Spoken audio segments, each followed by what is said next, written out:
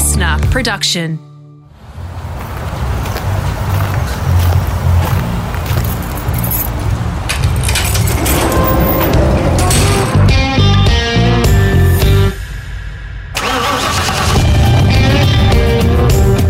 I'm automotive commentator and journalist Greg Rust, and this is Rusty's Garage.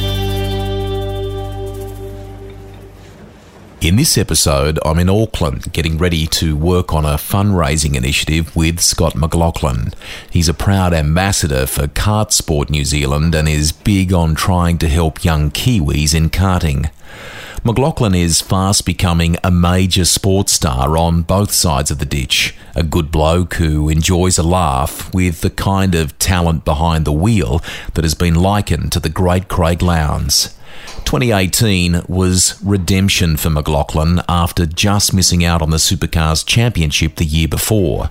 The title has been a lifelong dream of his, and he celebrated in style. Our chat basically charts his path leading up to the drama-filled deciding round, just days before he would be crowned champion. It's a path that began with fond memories of cars in the family garage when he was a little tacker. We're always a bit of a Holden family because of Greg Murphy, so it was always a club sport or GTS in there. So, actually I remember though, we got an SV99, a Holden SV99 back in the day. It was obviously 99 made, Hackett Gold for it was a special Olympics promotional thing. So for the Olympics in 2000, so it was very cool. Were you one of those kids that was obsessed with model cars, toy cars? Did it just kind of consume your life back then? I had two Holden racing team, I think they were 99 little model cars. I used to race around. They were Lowndes and Scafie, and I used to run around with them, just doing car noises and whatever. But I did that a lot. The first foray, like probably most races, would have been two wheels. Was it sort of BMX bikes and things like that? Did you lose some bark? How did you go? I lose plenty. I actually didn't do motorbikes as such, but I used to remember being in the garage. We had quite a big basement type thing, so I'd make myself a little track and pretend I was like McDillon or Rossi or someone like that, and drop the knee, and sometimes I'd go a bit too far because the basement floors were quite slippery. So she was a bit dangerous. You were very good though. I've done a little bit of research for this, and this person, let's just call her Sammy, who may or may not be your sister, tells me that you were very keen to help her get off training wheels, and you were quite passionate about helping her in that regard, and you were called into the house, I think maybe for, like bath time. You might have been 6 or 7. She continued to press on and she had success. She got off training wheels. What happened next? I just walked out Starkers, mate, and it was just like stuff, and I was riding my bike too, so there's video evidence of it too, but you don't want to see it. I love it. Okay, proud Kiwi, obviously, mate. Motor racing here is your life, but rugby could have been something for you at one point. Could we have been barracking maybe for Scott McLaughlin, the All Black? Or? I don't know if it would have been All Black, but I definitely was in the rugby academy at my school. I was captain of the rugby team as well, and certainly came through the ranks there, but I got to a point where I had to choose one or the other, and I didn't want to get injured, so basically pulled it in at rugby and pressed on with the racing thing, thankfully. I was first off, I started as a hooker, rugby union, and then I got a little bit bigger, so taller and a little bit skinnier. So I started number 8. I was number 8 there for a while, and we played pretty well. But whether I would have made it all the way, I don't think so. But look, it would have been interesting. So how did the door open? I mean, I know your dad was president at the Hamilton Car Club, I want to say, and things like that. How did the door first open for you to get into karting? What was that first experience like? Can you remember it? Yeah, I remember going to the Hamilton Car Show at the Hamilton Showgrounds in New Zealand, and we saw that there was a Hamilton Car Club stand there. And we met a guy named Zoltan, and he had a sheet. He was working for the club, whatever, and basically said, tomorrow we're going to have a go day, and we were looking at the karts, and I was only 6 years old at the time, and you'd try anything when you're that age, and I saw the kart, said, Dad, can we have a crack? And, Mum and Dad had raced before I was born, so Dad's like, we used to race this, and obviously I just wanted to emulate what Dad did. Next day, had a drive, and the rest is history. We actually bought the kart on the day, and the kart that we'd start racing with, and he rolled it out of the trailer and it had number 33 on it.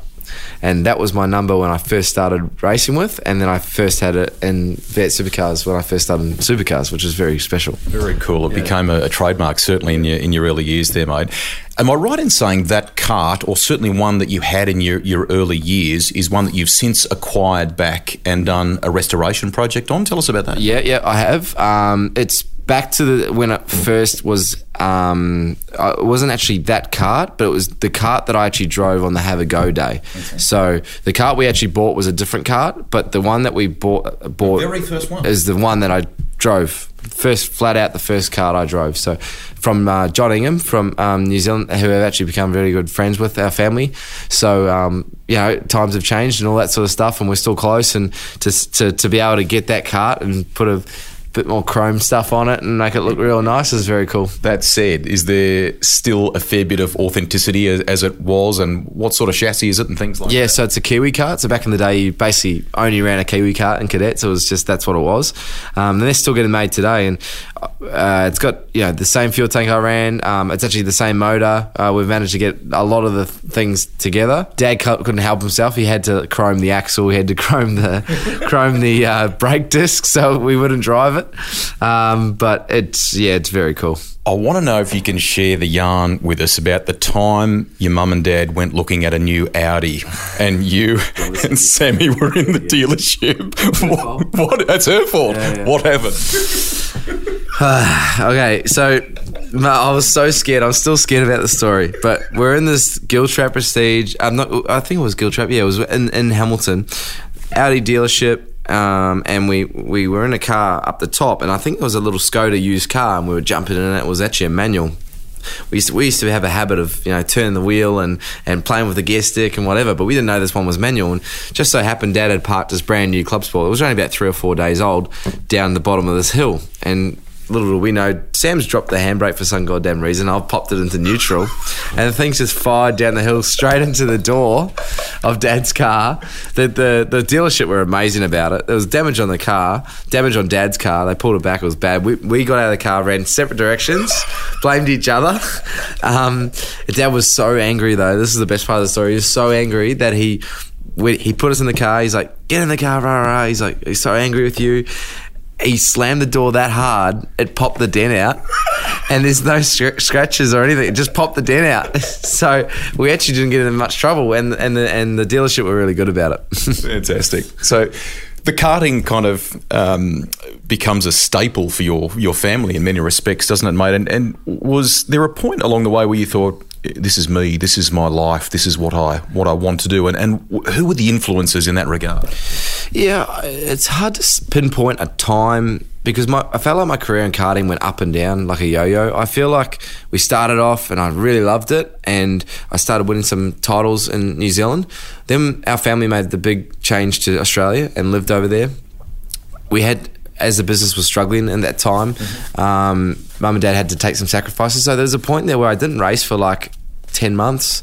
03, 04, 05, I hardly got any racing in. So did you lose the passion, or were you hungrier than ever because you missed it? I was hungrier than ever. I remember as a young kid, you'd wake up morning of a race day way better than you would on a school day. So I remember, just with it sucked, and I remember crying, not being able to race and whatever, and it was one of those things that was quite tough as a family, and for Mum and Dad especially. So it took a bit of a lull, and then it came back on probably 06. Dad basically said, "Look, business is going a little bit better. I'm going to send you away with a team," and we got part of a team there, and basically it was like an arrive and drive thing. I had a mechanic and stuff, and worked with some really good people like Dale Verrill, Robbie Morton, that massive people in go-karting that helped me a lot, and really taught me the things that I learned then was what I know today, and still helps me today. And I think probably around the 06 mark, when we branched off and did that, was probably when I realised, this is what I want to do. Those foundations, mate, are so important to lots of sports people when you talk to them about this kind of stuff. Invariably, too, so are the influences of other stars, athletes, and Murph was one you had come across. What sort of influence did he have, and how did you meet him first? Yeah, so we first met him at Pukekohe in 2001. I was a deer to headlights. I was very nervous and What, you didn't talk to him? I couldn't, I was just frozen. And Dad was actually just become the president of the Hamilton Car Club back then. And he asked Murph to come out. They were planning a big build on the track, upgrade to national standards so we could run the nationals in North Island or whatever. And he asked Murph to come out to the track and open it for us, which he did. Dad surprised me and asked Murph to stay with us that weekend, which he did. And so you think an 8-year-old, his heroes basically turned up to his doorstep with bags and stuff, and I'm just like, what the hell? And I remember just little things like he's walking downstairs to the guest room and I'd just yell, hey Murph, and I just wouldn't say anything. I'd just look at him. And he probably don't remember that, but I certainly remember it. And he's been a great guy for me throughout my career, and it's been unreal. You mentioned your mum and dad there before, mate, and even the tougher times business-wise. I mean, they've been great supporters of yours. He's had success in the transportation game, obviously. Am I right in saying that you learnt how to drive trucks, or you could move them around the yard? Is that correct? And did you have a proper licence, or you just learnt there? No, I learnt when I was very young. I actually used to warm the trucks up for Dad before he started going at about 4 a.m. I used to come out in the trucks with him, and because obviously trucks you have to pump the airbags up before they go. So I'd warm up every truck for all the drivers, set them on a rev and get them all right, and I feel like I'm driving them that stage. And then as I got older and I could reach the pedals better, I started driving them and just driving around the yard, parking them, whatever. So I guess I learned how to back a trailer pretty early, and I had a great teacher in my old man for that. No near misses? No, there's a couple of them. Yeah, there's definitely one. Sometimes I didn't tell Dad about them. He probably knows now. Tell me about the decision for you to largely focus on tin top racing, mate, and that was one that came with, I guess, a bit of emotion attached to it for the family. A lot of very successful Kiwis have gone down the open wheel path, but you fundamentally didn't go that way. No. We had a friend in go-karts, Michael McHugh, who went Formula Ford racing, unfortunately passed away in a Formula Ford accident. Dad knew his family very well through the presidency at Hamilton Car Club, and basically from that day on he was like, no, I don't want you racing Formula Ford. Eventually we ended up racing a couple of races in Formula Ford, but that's where we sort of went down the tin top route. I don't really talk about it that much. It's more it's nice to talk about it from time to time, but it's one of those things where I think just we respected the family and we felt that we could go another route and still be able to be successful without going the Formula Ford way. So what was the first race car, and can you remember how you felt and where you were and what that sensation was like? Yeah, it was actually out of all places, it was a Mini Cooper, and it was, a QR, had a crack in that, and Queensland Raceway. Queensland Raceway, and I tried to in the car. I remember driving out and trying to heel toe, and I was freaking myself out because I didn't know how to heel toe. Just straight out of go-karts. How old were you? 15. Okay. And I remember going out to the track and I was like freaking, and I got in the car and basically all of a sudden I just knew how to heel toe when I got on the track. It was just, it was crazy, and something that I'll never forget that moment. But yeah, it was surreal. That's front wheel drive, low horsepower, but I mean it brings a smile to your face even now. So I've said to many people I'd love to have another crack in that thing because I was very slow back then, but I reckon I'd have another crack and be all right. Was there a grand plan? Did you go, okay, because I mean obviously you tackled successfully the Super Touring Championship here in New Zealand, and then you went on to do other things in Australia, which we'll cover. But was there we've got to tick this box first, and was there a grand plan? Yeah, look, it came obviously the Formula Ford thing didn't work out, so I had to do a couple of races to do my licence. I had 4 races, and then we jumped into the Dunlop series. But the plan was obviously to try and get to V8 supercars the quickest, and but the right way, and be prepared for it, because a lot of people we've seen over the years, they're not prepared for it to get the main series, and I felt like we did. And many supporters along the way, including Fujitsu Air Conditioning, who basically they sunk a massive amount of my career, from go-karting all the way up. For me, the plan was to do 3 years in Dunlop series and then try and search for a drive. But the problem with Dunlop Series is there's only 7 rounds, so we needed to find a way to go racing another way, maybe a little bit in New Zealand or whatever. That's when in 2010 we decided to go the New Zealand V8 route, and we were lucky again. Obviously Fujitsu put a lot of money into our racing in Australia, so we were able to come back and put a lot of it. Mum and Dad put a lot on the line for me to race in New Zealand. We ran our own team, we did all that sort of stuff, and managed to win the championship in the end. And I think the New Zealand racing was a massive add to the plan that had already been set. If we didn't have that, I think I wouldn't be where I am today. The first V8 supercar drive, how did it go? Where was the test? Was it at Queensland Raceway as well? And was it Stone Brothers Falcon? I'm trying to remember. Yep. It was James Courtney's old Falcon from 2008. 2009, December 17. I remember it like it was yesterday. Quite a hot day, straight after a ride day. It was a test day for everyone. And had a crack. Again, I was worried about the heel-toe thing, but we came out all right. And, the boys, for a bit of a giggle, put an L plate on the back of it and sent me on my way. What were you told before you went out in terms of, there's such a different beast to drive, but admittedly you'd done super touring in New Zealand, so there's a level of grounding. But what were you told before you went out? What were you told to expect? And were you given, X amount of laps? And what were you hoping to walk away with? Yeah, look, it was, I guess, an initiation into potentially being part of the Dunlop Series the year after. I was told just to go enjoy it and feel the car, go easy. I only went off once, which I was proud of.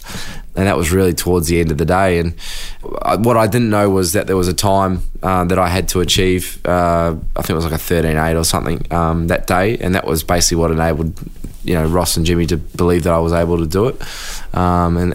They basically put everything in place after that day. But I'll never forget the feeling, just half throttle and then just full throttle. Was just like crazy, and compared to a Mini Cooper, it was pretty full on. It's a great point that you raise, and I've spoken to a couple of people about this, because the car really comes to life, mate, doesn't it? When you give it welly like that, when you switch the pit lane speed limiter off, it comes to life in this joyous manner. So for someone like you, a proper racer who'd been aspiring to do that, it must have been surreal. Yeah, I watched so many videos too, onboard videos at Queensland Raceway, footwork videos, just laps and laps and laps. I was an encyclopedia for supercars, honestly, and just infatuated with the sport. And when I switched that pit speed limiter off, it was just unreal, and the feeling that I got, and it was very cool.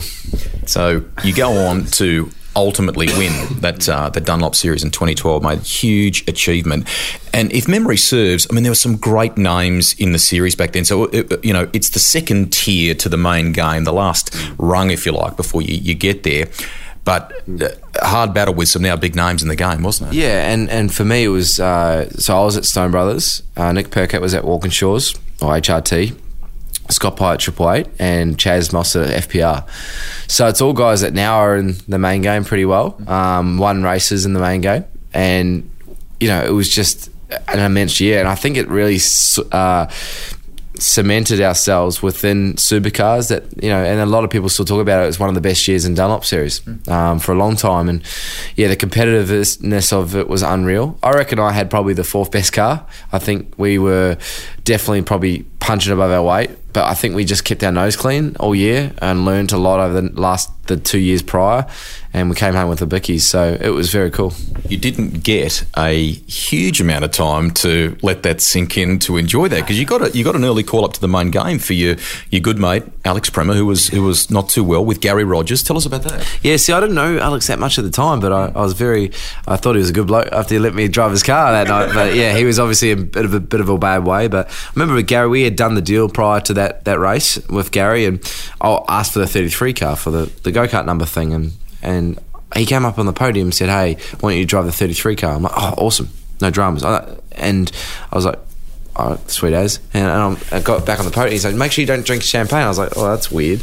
And then he's like, "Oh, so you're thinking this is next year with the 33?" Yeah, I'm thinking this is with the 33 for next year, for 2013. And I was like, "Okay, no dramas." Got on the celebrate. I was in awe. I was just going crazy. And then he's still there after the podium. I was like, "Hey, Gaz, how are you?" He's like, "No, you right to drive my car in an hour?" I'm like, Oh, yeah, absolutely. And I couldn't believe it. And they had source stickers from SBR. There was McLaughlin on the door when I got there. It was the quickest seat fitting I've ever had in my life. Basically just jumped in the car and drove it. I was so nervous. I didn't want to make an idiot out of myself. But, I just went out there and enjoyed it. Unfortunately, I got caught for wheel spinning in the pit stop, which hurt me a lot. Got a drive-through penalty, which was one of my first in supercars in my first race. Finished a lap down in 17th, but it was a very cool day. Gary Rogers, who you would then drive for, as you said, on a full-time basis in 2013, he's a real stalwart of the game and straight shooting sort of guy. How did you find him initially to work with, and what were the learnings when you get to the big league and you're with a good team and that style of manager or team owner?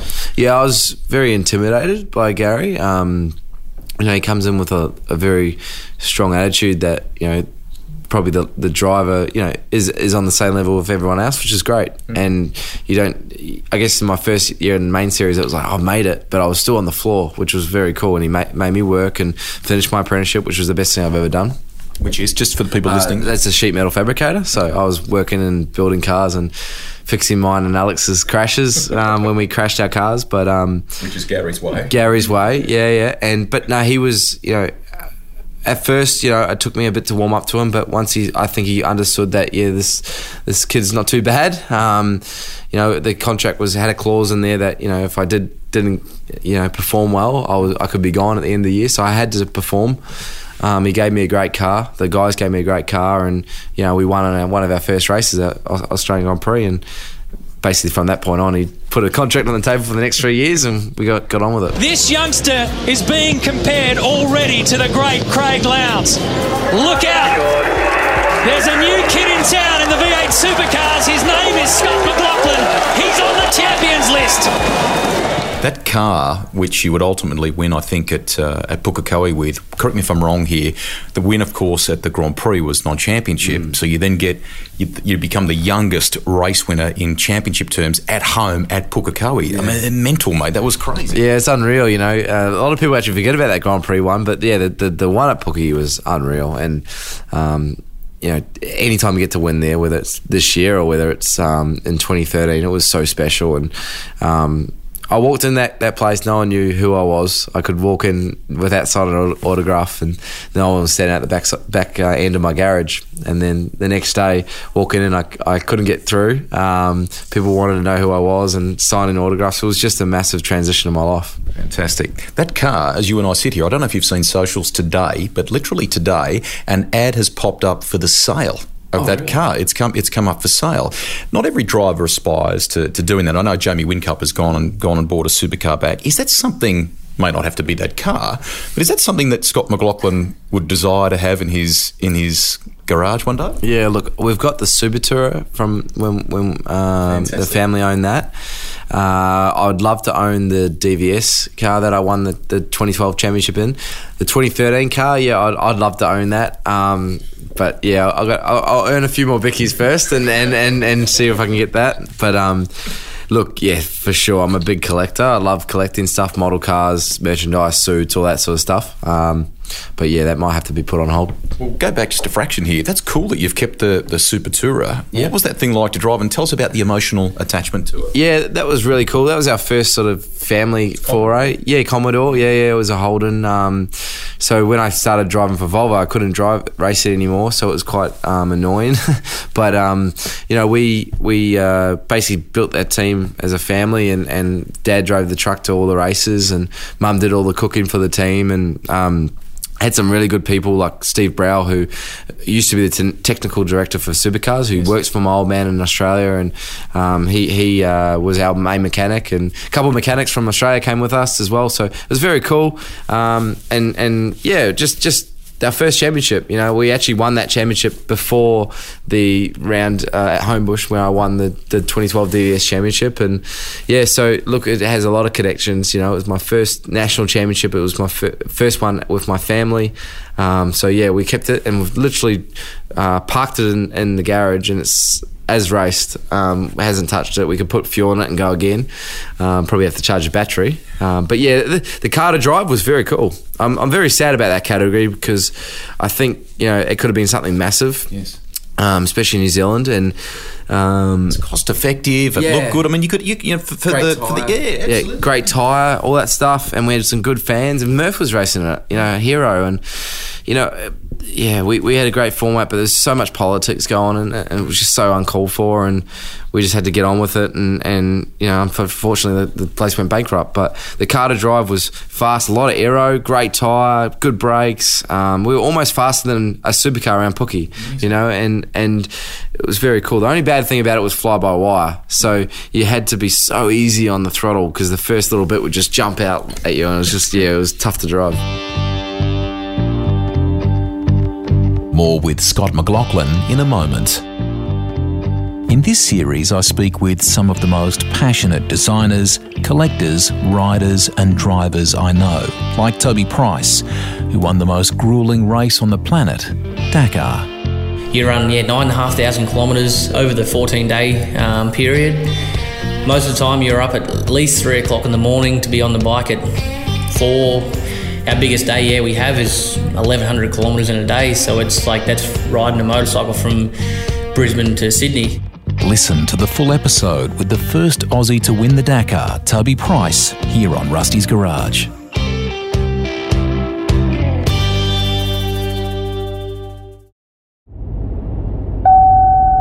Formula E, a class of automotive racing that uses only electric-powered cars that look similar to the Formula One cars, just a lot quieter.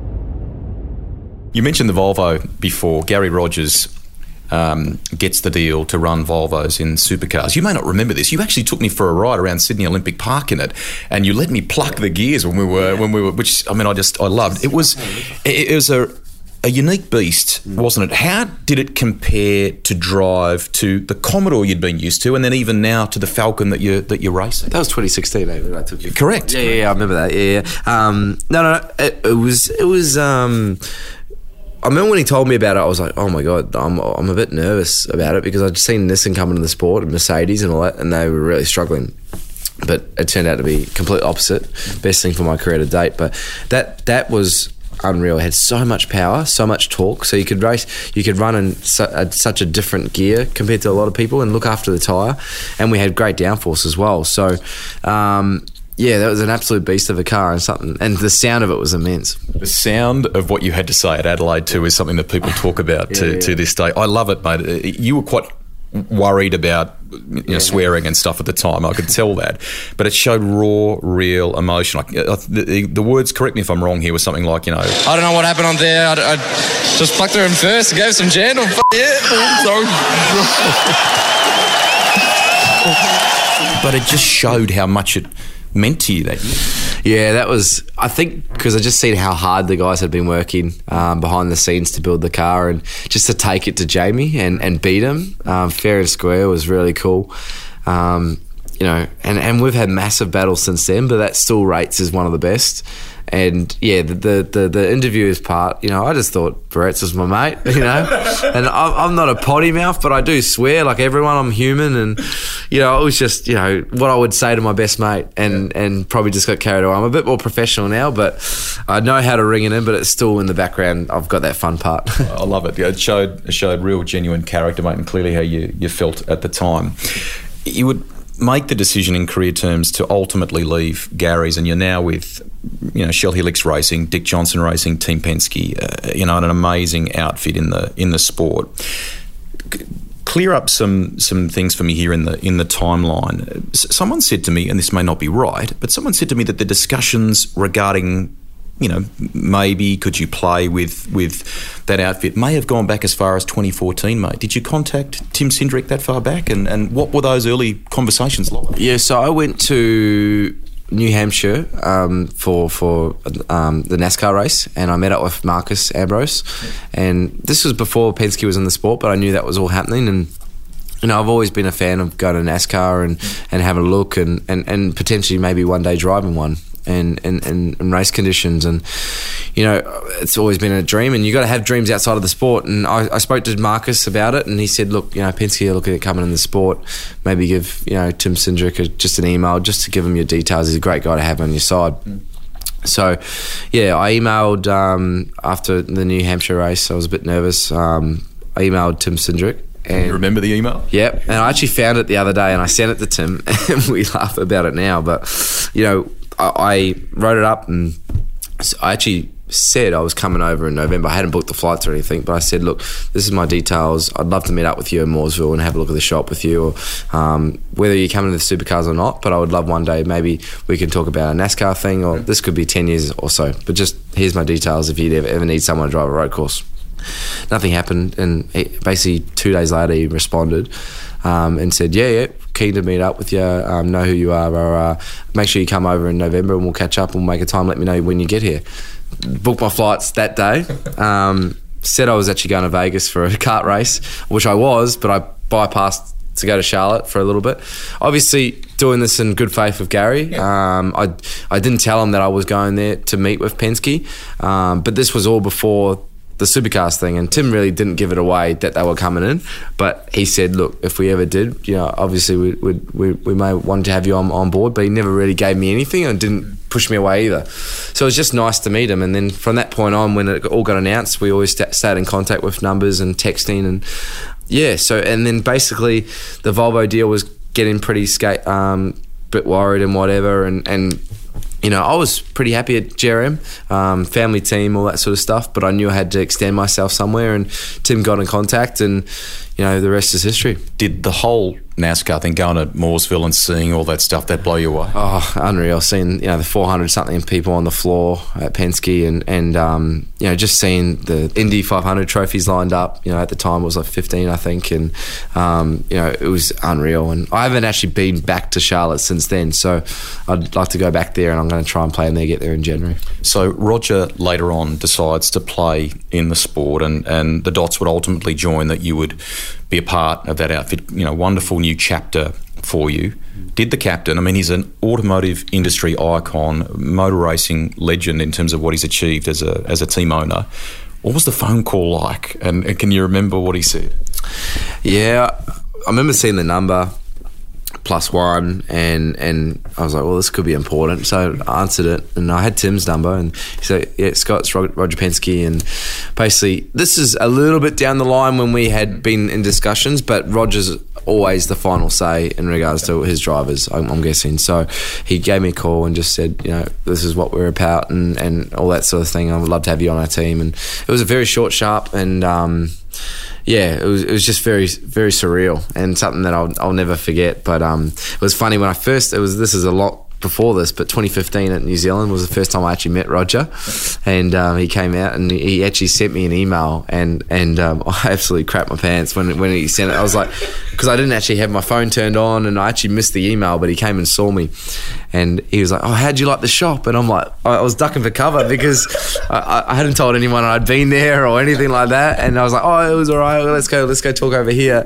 But from that day on, he was amazing. And then obviously when discussions got serious about joining DJR Team Penske, it was crazy to be a part of it. So they pair up, or it's a marriage with Dick Johnson Racing, another an Aussie icon of racing, and you get to race the famous number 17. That's very cool. Yeah, it was cool. I remember talking to Tim about it, just potentially being able to drive the 17, and just to be a part of that team and seeing the history, what's gone on, the True Blue Racer, and Dick's past, to go to Bathurst now with number 17. It's such a massive number within the sport, and Dick's so proud of it. The whole family's proud of it, and it makes me very proud that they are happy with a bloke like me representing them. Huge responsibility that comes with all that, mate. A big organisation, winning culture, the Penske way that they talk about. How has that shaped you? How has that changed you, do you think? Look, I think the first year I took it on board probably a little bit too much. I probably wasn't myself, and not that I wasn't myself, but I was just like a little bit more too corporate, and I put too much pressure on myself. There's so many people watching me, but sort of sat down and spoke to Ryan about it, and also Tim, and said, look, I can still be who you want me to be, and for your corporate partners and all that sort of stuff, but I also want to have a little joke and and enjoy it a bit more. And they never stopped me from doing that, but I stopped myself, and they've been great with me, and teaching me the ways. A couple of things I've said wrong, or said a few things that I probably shouldn't have said, and done some things I shouldn't have done. But it's not I don't get a clip around the ears. It's more just a guidance. Yeah, guidance, and it's very, it's just an awesome, mature way of going about it. And McLaughlin comes to the line. Yes! A 2-minute 3.8. They've gone berserk at Shelby Power Racing. That is off the scale. In 2003, we talked about him earlier in the podcast. Yeah. Your idol, Greg Murphy, did a thing that is affectionately known as the Lap of the Gods, the first driver to go sub 207 at Bathurst. Nearly 15 years later, you go into the 203s with the modern take, if you like, on the Lap of the Gods. What was that lap like? Do you remember it like film in your mind? And talk us through that. Yeah, I've watched so many replays. I do. Look, it was just one of those days where the time, the temperature of the track, everything was perfect. And if you look back at 03, we had very similar weather conditions. If you look at it, like the sun was coming down, it was daylight savings, it was all happening. And I'll never forget it. The lap was basically perfect. There's a little misdemeanor at the top that, I could have maybe got a 10th or half a tenth more in the car. But that was basically it. There was a car that basically had a 3.8 in it, and we got it. We got out of it. Tell me about the fact that you're in now, as we sit here, an epic battle, you and Shane Van Gisbergen for the title, mate, with one round to go. And I mean, it was really 12 months ago, an epic battle with Jamie Whincup. Are there learnings from Newcastle and just the final part of last year's championship that you take with you and that has built Scott McLaughlin for this 2018 fight? Yeah, I think, it's just not over to the fat lady sings. It sounds simple, but I'm for sure, I just feel so much more comfortable about myself and about this position compared to last year. I felt very, new to it and quite intimidated by the whole thing. And again, I put too much pressure on myself, and I asked too much of myself in the positions I was put in. Everything was good basically till Sunday. For me, now I just sit here and I'm just enjoying it. I just go, what will be, and I've just got to go out there and do the best I possibly can. And if that's winning the race, that's perfect. That's like yesterday.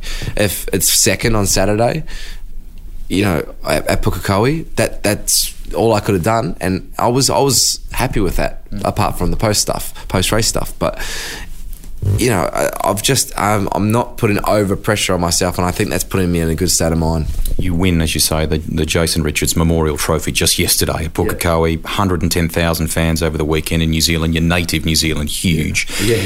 So that's mega on the Sunday. There was that stuff on Saturday where you got parked in the pit lane and with your rival Shane. How did that make you feel, and how did you deal with that overnight? Yeah. Look, I just went to bed. I know he tries to do this sort of stuff with others and whatever, and I feel like I'm smarter than that. I don't need to get into all that stuff. Whether he says it's a mistake or not, whatever. But for me, we're gracious in defeat, humble in victory. And, that's what I've tried to base my whole moral of the weekend on. And I felt that's someone, for the Jason Richards Trophy, that's what he stood for. And I told Shane at the press conference, I'll get you back tomorrow. And we did, and I'm very proud of it. I want to just go back and touch on the win on Sunday at Pukekohe. You climbed the fence like Elio Castroneves. What was that like, and how much did it mean to you? Oh, it was unreal. Something that I'll never forget. I've always wanted to get out of the car there and fist pump and whatever and do a big skid, and I certainly did. And I was like, stuff it. Penske driver does it. I'm going to go jump on the fence. So, it was very cool and something that I'll never forget. You are about to jump behind the wheel of the Mustang. Everyone is very excited about this for the 2019 season. What's the energy been like among the team and the build and all that sort of stuff? I think it's just a fresh start. I think it's a time for us now to just chill out and not chill out.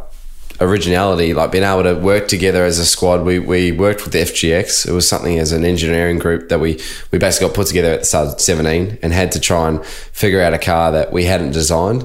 what we've done now with a homologation team, we've been able to build and design and build a car that what we could do to our ideas. Whether they're good or not remains to be seen, I think, but from the looks of it, looks really cool. The whole project is happening while you're trying to win a championship as well, isn't it? Exactly. There's so much going on. It's flat out with design work, building it, taking guys off my car to do it. It's a bit of a background. That's why I'm so proud of everyone, because we've been able to just continually be still in the championship hunt, but build up hopefully a absolute rocket of a race car. A couple of final ones to finish here now. Where were you when you got your first car, and what was that first road car? It's a Holden Barina. A Holden Barina? Yeah.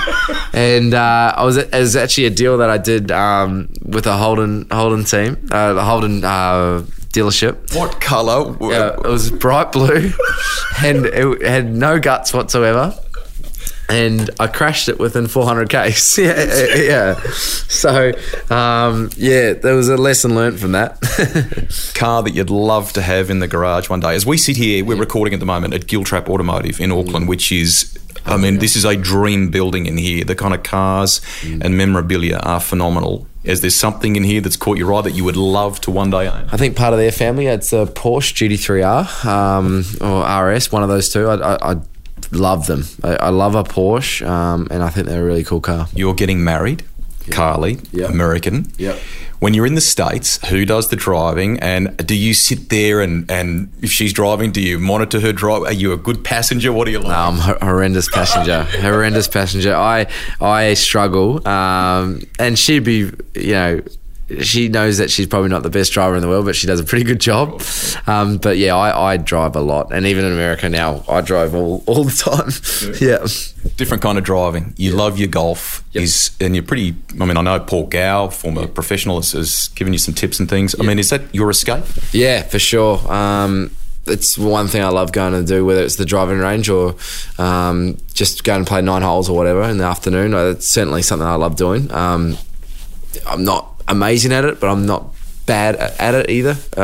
I have a crack and see how we go.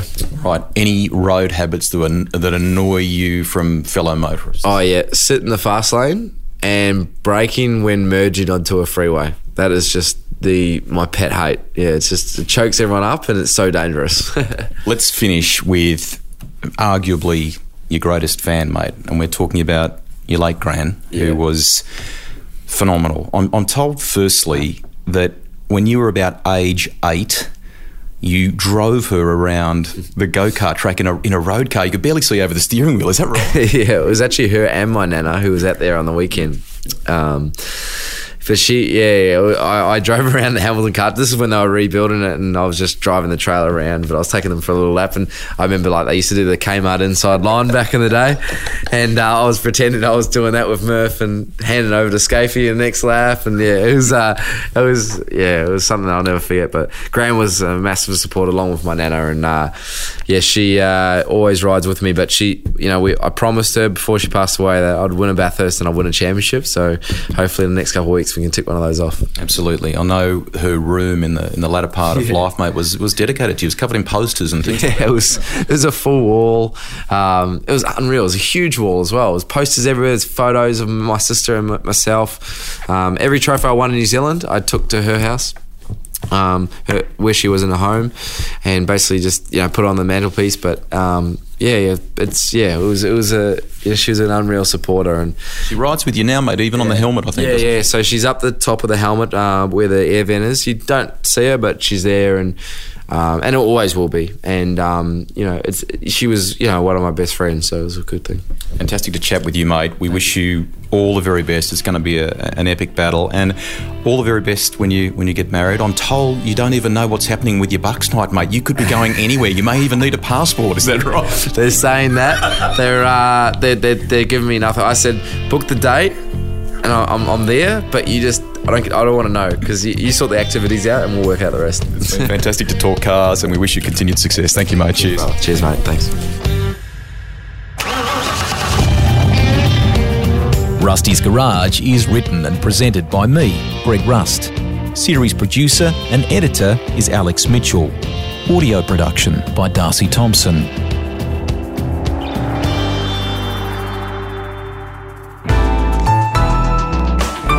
listener.